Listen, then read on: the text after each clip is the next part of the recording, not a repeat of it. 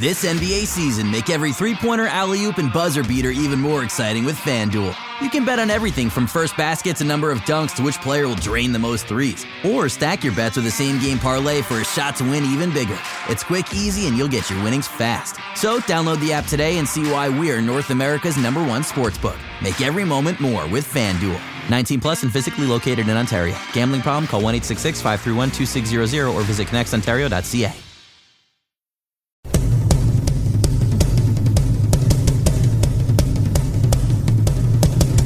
Welcome to the Game 4 post-game podcast. The Raptors have dropped another one to the Wizards, 106-98. The series is tied at 2, and this one was particularly depressing because the Raptors had a decent fourth quarter lead, 6 to 8 points, and then proceeded to fumble it all up. Stars of the fourth quarter collapse, if you will, included DeMar DeRozan, who went into iso ball. And then the Raptors were gifted with a very generous Bradley Beal sixth foul, which saw him sit out the last few minutes of the game. But the Raptors could not capitalize, and the Wizards, somehow buoyed by the departure of their second best player, pulled this one through as the Raptors continue to take terrible shot after terrible shot. A large departure from what made them successful throughout the regular season. And here to comment with emotion, I hope, is Sean Boscarin. What's going on, man? I'm a little emotionless after that one, man. I don't know what to feel. Is it disgust or hate or sorrow or regret or fear of what lies ahead? Well, all of the above. That one, it felt like a nightmare that just kept getting worse in the second half. It started out promising. I thought we extended the good play after the first quarter, better so than Game 3 anyway, but shit hit the fan very quickly in the second half, and you got to think about, the offensive game plan, which I'm sure we'll get into, but there were a lot of things that went wrong in that second half, and it didn't help that the Wizards backcourt went off again for 50 plus points. Yeah, let's start at the first, and DeRozan, we got to talk about him, man, because the guy was 10 for 29, took a majority of the Raptors' possession, it feels like. Certainly whenever he was in the game, he was the only point of the offense that the Raptors chose to go through. 18 free throws, 14 of 18, so that's good. But overall, took up a lot of possessions and was not very efficient. Overall, ended with a team worst -12, which is not surprising because whenever he wasn't in the game, I thought our offense was definitely more fluid and ball sharing was better. With DeLon Wright in the game, things were really, really good, I felt. But whenever DeRozan was in there, he just felt like he needed to rescue the Raptors when the Raptors really didn't need to be rescued. That first quarter, the Raptors were up 30-22 after one. The Wizards came out cold. The Raptors got to the line. But after that, 21-18 the second quarter, and then it was really the start of the third when Washington just blew us away. Yeah. I think they outscored us by 11 in the third quarter, and 40 points. And once you start getting that backcourt going downhill in the fast break transition type game, it just becomes so tough. Bradley Beal, like I said in our podcast after Game 3, I think he unlocks this offense in a way that makes it very challenging for the Raptors to kind of respond to, because when he's hitting threes, I think he was 5 for 7 tonight from 3. It adds a much more difficult complexion to their offense to guard, and when you've got Wall going downhill, kicking out to shooters, it just makes them so difficult to deal with. And I thought they're out. Like, if you look at our starters versus their starters, it wasn't even close. Yeah. Their top five, I think, outplayed us throughout the game, even in parts of the first half. But in the second half, it was extremely pronounced, and it was one of those things where you just, to quote Dwayne Casey, you just couldn't turn the water off. And when you're gifting away 18 turnovers once again, what do you expect when you're giving one of the best transition teams in the league, live ball turnovers again and again and again? That's what you get, right? Yeah. So, and they're a team that feeds off their confidence too, right? Yeah, and they're a bunch. Yeah, I think you nailed it right there. I mean, it seemed whenever the Raptors had any sort of momentum and they wanted to build on it and maybe extend the lead to something substantial, they turned the ball over, and the Wizards came back and got a couple of scores. The lead kind of teetered between that 8 to 12 range for the most, for the majority of the game, it felt like, but it really could have been around 18 to 20 if the Raptors had taken care of the ball and been a little smarter on the shot selection. But the turnovers we talked about last time was a big issue in Game 3 and again in Game 4 as well. And also the nature in which the Wizards are scoring has definitely improved, because they had 23 assists in this game. And it wasn't just about John Wall getting his. They spread the offense around, unlike the Raptors, who were very congested going through DeRozan and mostly Lowry. Whereas the Wizards, over the last 3 games, man, I feel they've grown as a team and are playing more as a team, whereas the Raptors are in a bit of a reversal. This is pretty much what every single Raptors fan that was scared of playing the Wizards, this is exactly why, because I viewed the Wizards even before this season as kind of the anti-Raptors in a way. I mean, they're the type of team that would underachieve in the regular season and then rise to the occasion in the playoffs. And this is exactly why, right? Like, this is why we were scared of the Wizards. I mean, top to bottom, they've like, let's just be honest. I think they have more talent than us top to bottom. It's just we have a deeper team. And when your stars are outplaying our stars, then it just makes it very difficult. And like I mentioned again on the Game 3 post-game podcast, when you've got guys like Marcin Gortat and Kelly Oubre Jr. and the supplementary pieces going as well, and getting the 50-plus point contribution from your backcourt, they're the type of team that can just overwhelm you, and that's kind of what happened to us in the second half.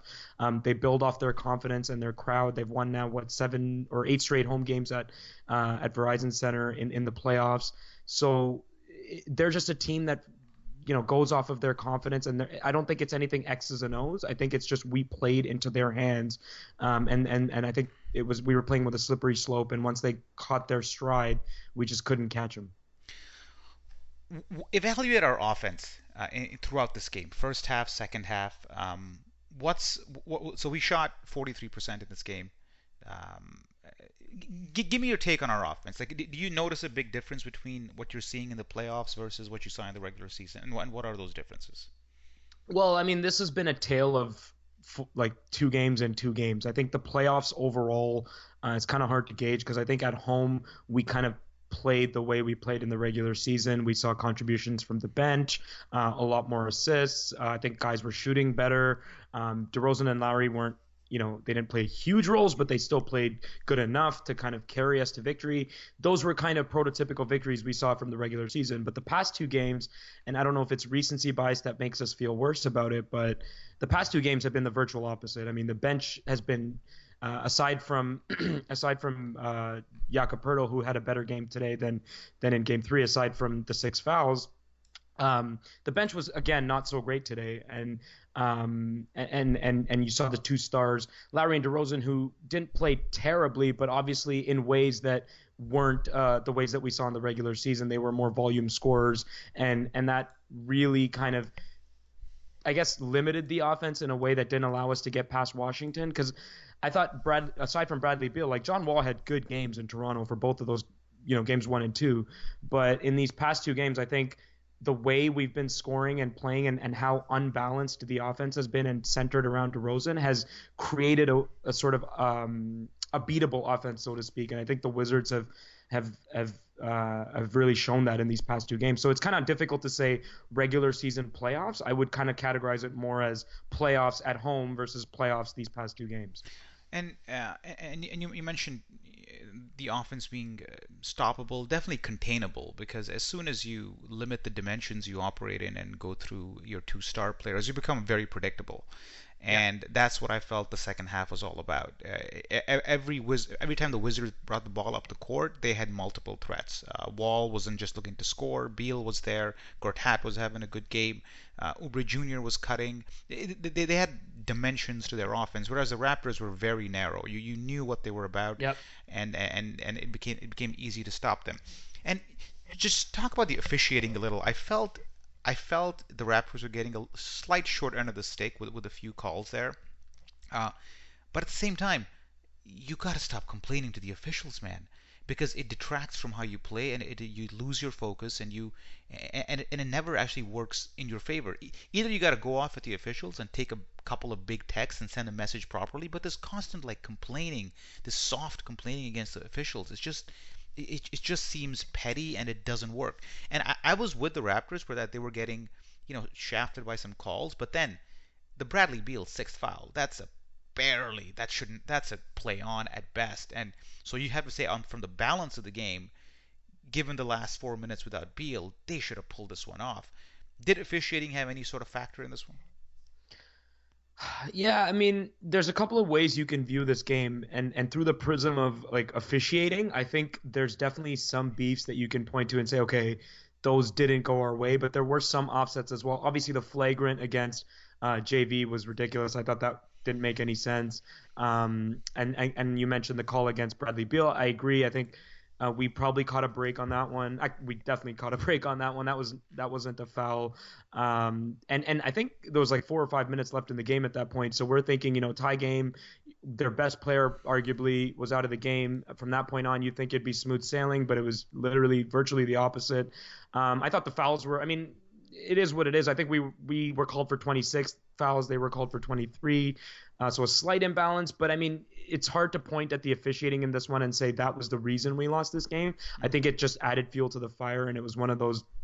But yeah, like I agree with you in the sense that the complaining to the officiating, it's not like I'm surprised because we've all seen this especially from the backcourt before. I think Lowry got ejected against this very team early in the regular season in one of our more frustrating losses against the Wizards at home. So we've been rattled by this before. I'm not shocked by it. It's just that the fifth straight year in the playoffs now, you would expect to see a little bit more composure from the core guys, which is still a little disappointing to see. But I mean, I think we all have a right to be frustrated, and it's just a question of whether you're frustrated at the referees, frustrated at yourselves, frustrated at your teammates. I think we're just frustrated, right? So it's difficult to say, the officiating was the reason that we lost the game, because I don't think that would be fair. Yeah, so you might get some headlines after this one that Casey shortened the rotation. We played 9 guys today instead of usually 11, but those 2 are Norman Powell and his customary 2 minutes and a turnover, and Bebe Nogueira coming in with doing whatever Bebe does. So I don't know how much we really shortened it. I mean, we played 9 guys. CJ Miles had 21 minutes, was completely ineffective, missed a big 3. Poeltl he had a decent game, but I just felt it could have been a lot better. There was a lot of rebounds that he got his hands to but couldn't totally corral. I thought he picked up a couple of offensive charges which didn't make sense, at least one which was just poor. So his stat line looks okay, but he could have been a lot better. The guy who I thought played well was DeLon Wright in 27 minutes. I think he ran the offense really well in that early part of the fourth, and at that point you just had a feeling that the Raptors would actually pull this off. But again, as discussed, we went into iso ball. We're about 13 minutes into this podcast, and we got to wrap it up fairly soon. How are you feeling about this series, man? You still confident we can pull it off? I think I am confident that we'll pull it off. I'm kind of at odds as to whether this thing will go 7 games. We don't really know what to expect at this point, but to your point earlier, I think I get this weird feeling in this series where I don't feel that same feeling about our depth that I got during the season. Like, there was a point in January, February where things were clicking, and you would just know going into a game that we were the deeper team. Like, we had more talent at the end of our bench than the other team. We had more talent with our 6th and 7th guys, and our starters were just good enough to kind of outperform the other team to the extent that we needed on that night. But the past 4 games, including the first 2, has made me realize that we may not be as deep when it counts. I know Van Vliet's out, and that's a huge loss, but I don't know. I just get the feeling that we're not as deep as we thought. And that's more of a qualitative thing than what the numbers might say, other than the 2 disappointing bench performances we've seen the past 2 games. But it just doesn't feel like we have that edge from a depth perspective that we did earlier on. But having said that, I think we can still win the series. It's just that, we're going to start seeing those same old narratives again with here we go again with the same old Raptors, right? Yeah, I don't think your depth will make up for your starters being shed. Especially your 2 best players. Like, I don't care how deep you are. It's just not going to overcome that. The depth is a complement to what your starters are doing. Yeah, it should be a bonus. It's not going to make up for it. Like, when you look at the box score, our top three players, DeRozan, Lowry, and Ibaka, are -12, -10, and -11. They're three worst plus minuses.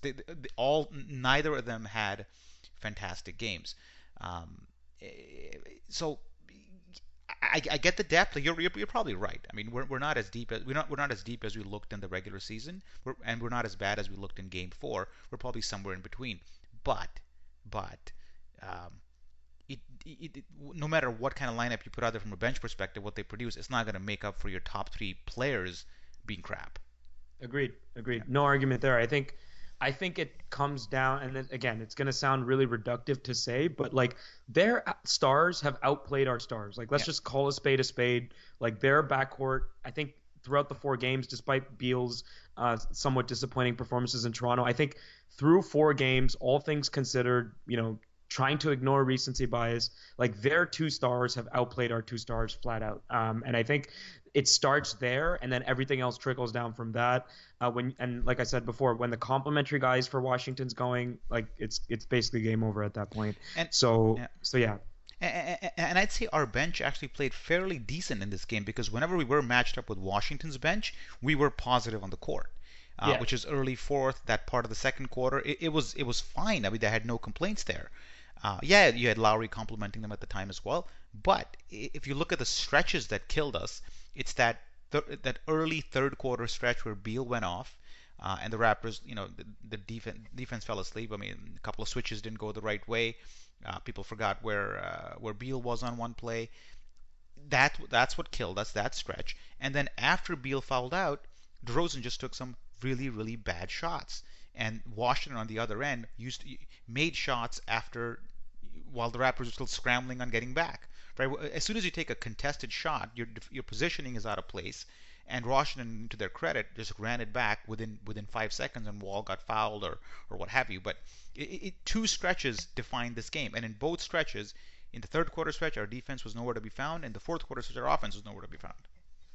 Yeah, totally agree, man. I think those were the 2 of the slides that really, really gave Washington the wind in their sails to finish this out. The third quarter kind of set the tone. I thought at that point I was still somewhat comfortable with what we had done. I think we were tied at the end of 3. I think it felt manageable. It felt like the Wizards made the run that the Raptors were trying to avoid for most of the game, and the worst was over, and they could kind of put their stamp on the fourth quarter. But when it kind of seeped into that fourth quarter, I think a couple of decisions that I thought were interesting.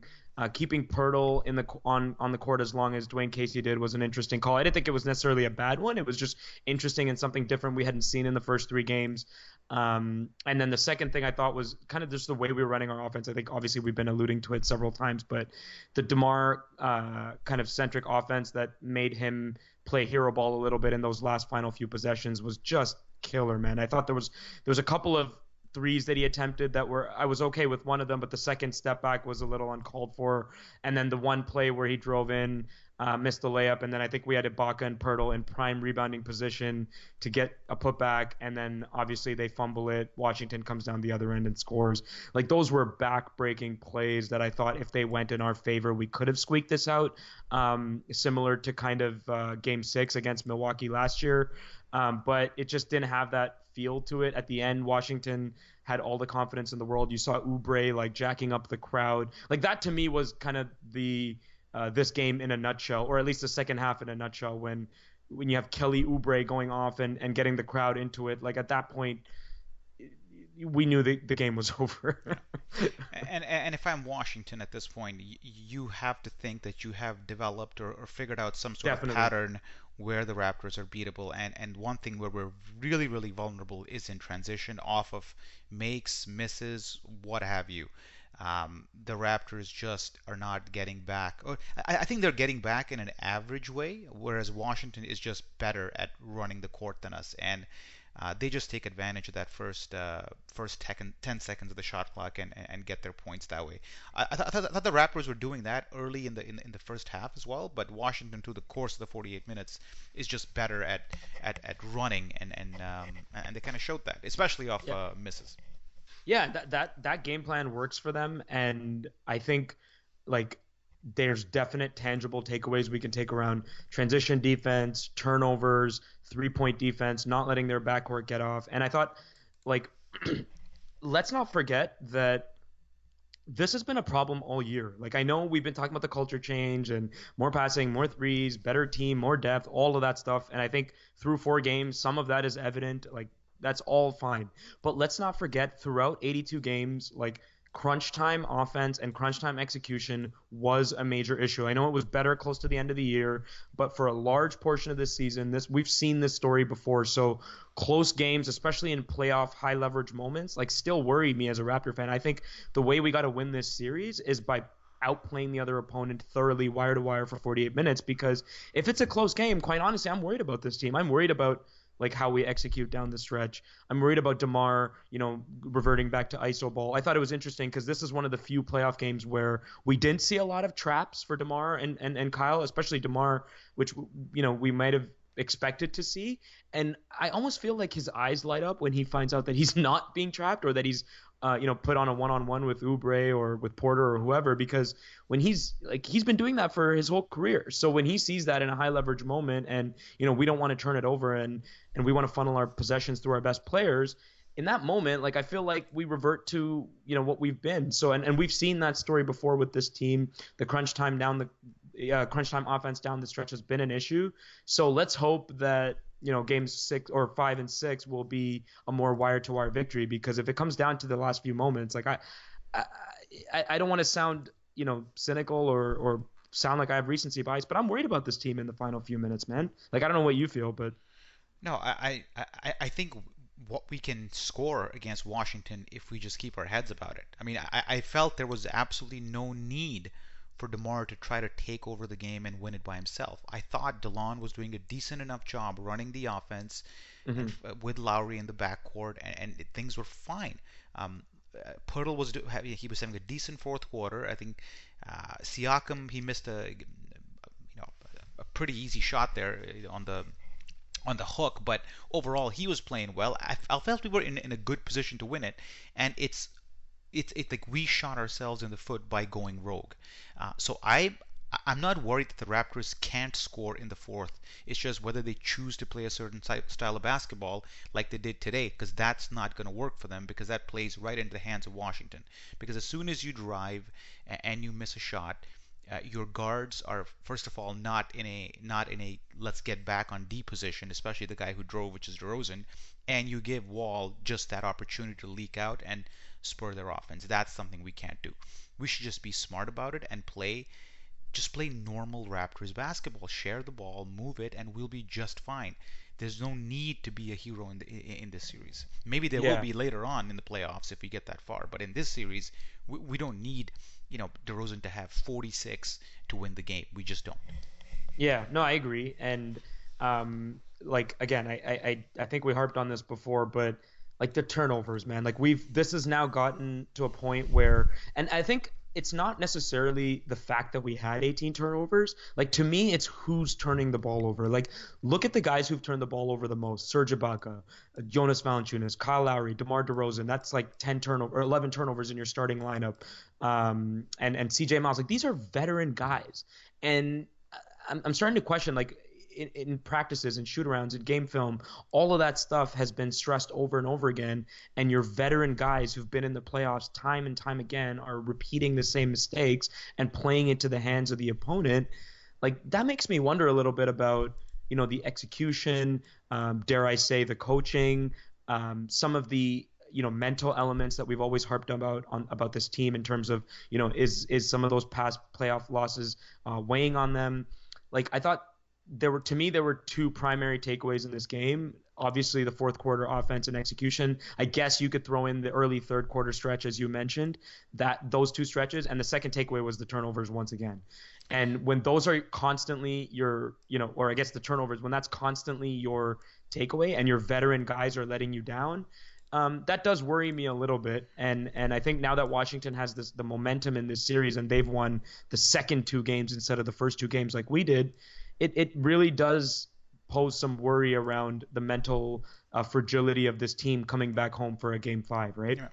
And it should be mentioned with the turnovers, the Wizards only scored 11 points off the turnovers today, but it's not necessarily the points; it's the break in momentum that it results, especially in the first half when the Raptors I thought deserved to be up by a lot more because they had played halfway decent, but for the turnovers that limited their advantage. So it's not as bad as in Game 3 where we basically fueled their offense by it, but here it was just limiting our own production For sure. because of the turnovers.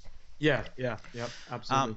So Sham, I think let's wrap it up. I don't want to do the whole 3 stars thing today. It's just not Not in the even mood three right- moons? No?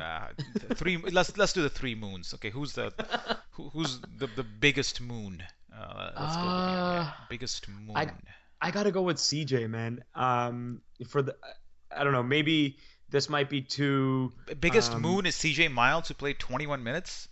Well, okay. Really? You're gonna give it to a in bench no guy? particular order, I'd go with CJ, DeMar, and probably Serge. In no particular order. Yeah. CJ, I thought not necessarily because he only had 2 points or anything like that. I just thought at the end of the game, I think we had DeLon. We had a closing lineup of like DeLon, Jakob, Kyle Lowry, DeRozan, and I think it was Siakam or I can't remember, or Ibaka, sorry. So I think we took out DeLon, I believe, and put in CJ to kind of shoot us back in the game, and I actually liked that move. But then the moment he comes in the game, wide open for a 3, and that's the shot we need him to hit, and he doesn't hit it. And it was just one of those, shrug emoji moments about this game. What are your thoughts on not going with JV and sticking with Siakam and Pirtle in the fourth? Because JV, was an interesting call. Yeah. I get JV had a couple of turnovers, but overall he was efficient again. His rebounding wasn't great today. I thought he got muscled a little bit in his 15 minutes. But in that fourth quarter, maybe you want a little bit of muscle in there, making sure you collect the offensive rebounds, especially because the Raptors did give up nine offensive rebounds this game and had a bit of a trouble collecting the boards, man. And you know what? He's the most experienced guy there, and you need some experience down the stretch on the road, tight game, and you got Siakam and Poeltl out there when you have your most experienced big or second most experienced big after Ibaka on the bench. Yeah, no, I agree. That was one of those, but that's one of those classic calls that just we can point to after a loss and say that might be a questionable choice. I thought in the moment it was a risky decision, but it was justified. I thought Jakob obviously had a better game than in Game 3. I thought it was just the fouls. Like the fouls just really limited his production. Obviously didn't get the benefit of the doubt on a couple of those calls, but he's just got to be disciplined. I think principle of verticality, just remain disciplined and stay away from foul trouble, and he's fine. But yeah, like JV, I thought wouldn't have been a bad option necessarily. I'm not sure if he would have changed the complexion of the game, but yeah, like certainly add some experience down low, maybe avoid some of those ticky-tack fouls that hampered us down the stretch. But I thought that was an interesting call by Casey to go with to go with Pirtle down the stretch. But again, like I said, I don't think that was the reason we lost the game. That's just one of those moments. Like after a loss, you look back and you're like, oh, that's something that's interesting. I just don't know if I can point to it and say that's why we lost. I'm just calling out the decision. And final question, sure, man. Yeah. Does Norman Powell have a role in this series at all? Because when I saw Bradley Beal going off and Anunoby can't handle him because he's a little light, I was thinking, could Powell help there defensively, or is he just too much of a liability on offense and his confidence is shot that it's not even worth bringing him in? I think that's what it is. I think the only reason Norm Powell is sniffing really any meaningful playing time in this series is because of Van Vliet. Like, let's be real, right? I mean, I just don't know if he would factor into this series unless in a break class of emergency type of situation if Van Vliet was playing, because I mean, he wasn't a part of this rotation for like a big chunk of the season, and I know if anybody was to just make a magical appearance in the playoffs, it would be Norm. But like I said, Willis Reed, like a Willis Reed appearance by Norm Powell. Exactly. So I mean, a short answer to your question is no. I don't think he will play a meaningful role in this series, but stranger things have happened, especially in Game 5s. All right, Sean, let's leave it at that, man. Thanks for coming on. Prediction for Game 5? Well, you gotta say win, right? I mean, history says we do well in that game, pivotal game, and that's why we play to have home court for Game 5, right? All right, I'll go with that one too. Listener, thanks for tuning in. We'll see you after Game 5, and hopefully the Raptors aren't staring death after Game 5, but but a chance to close it out in Washington. See you then.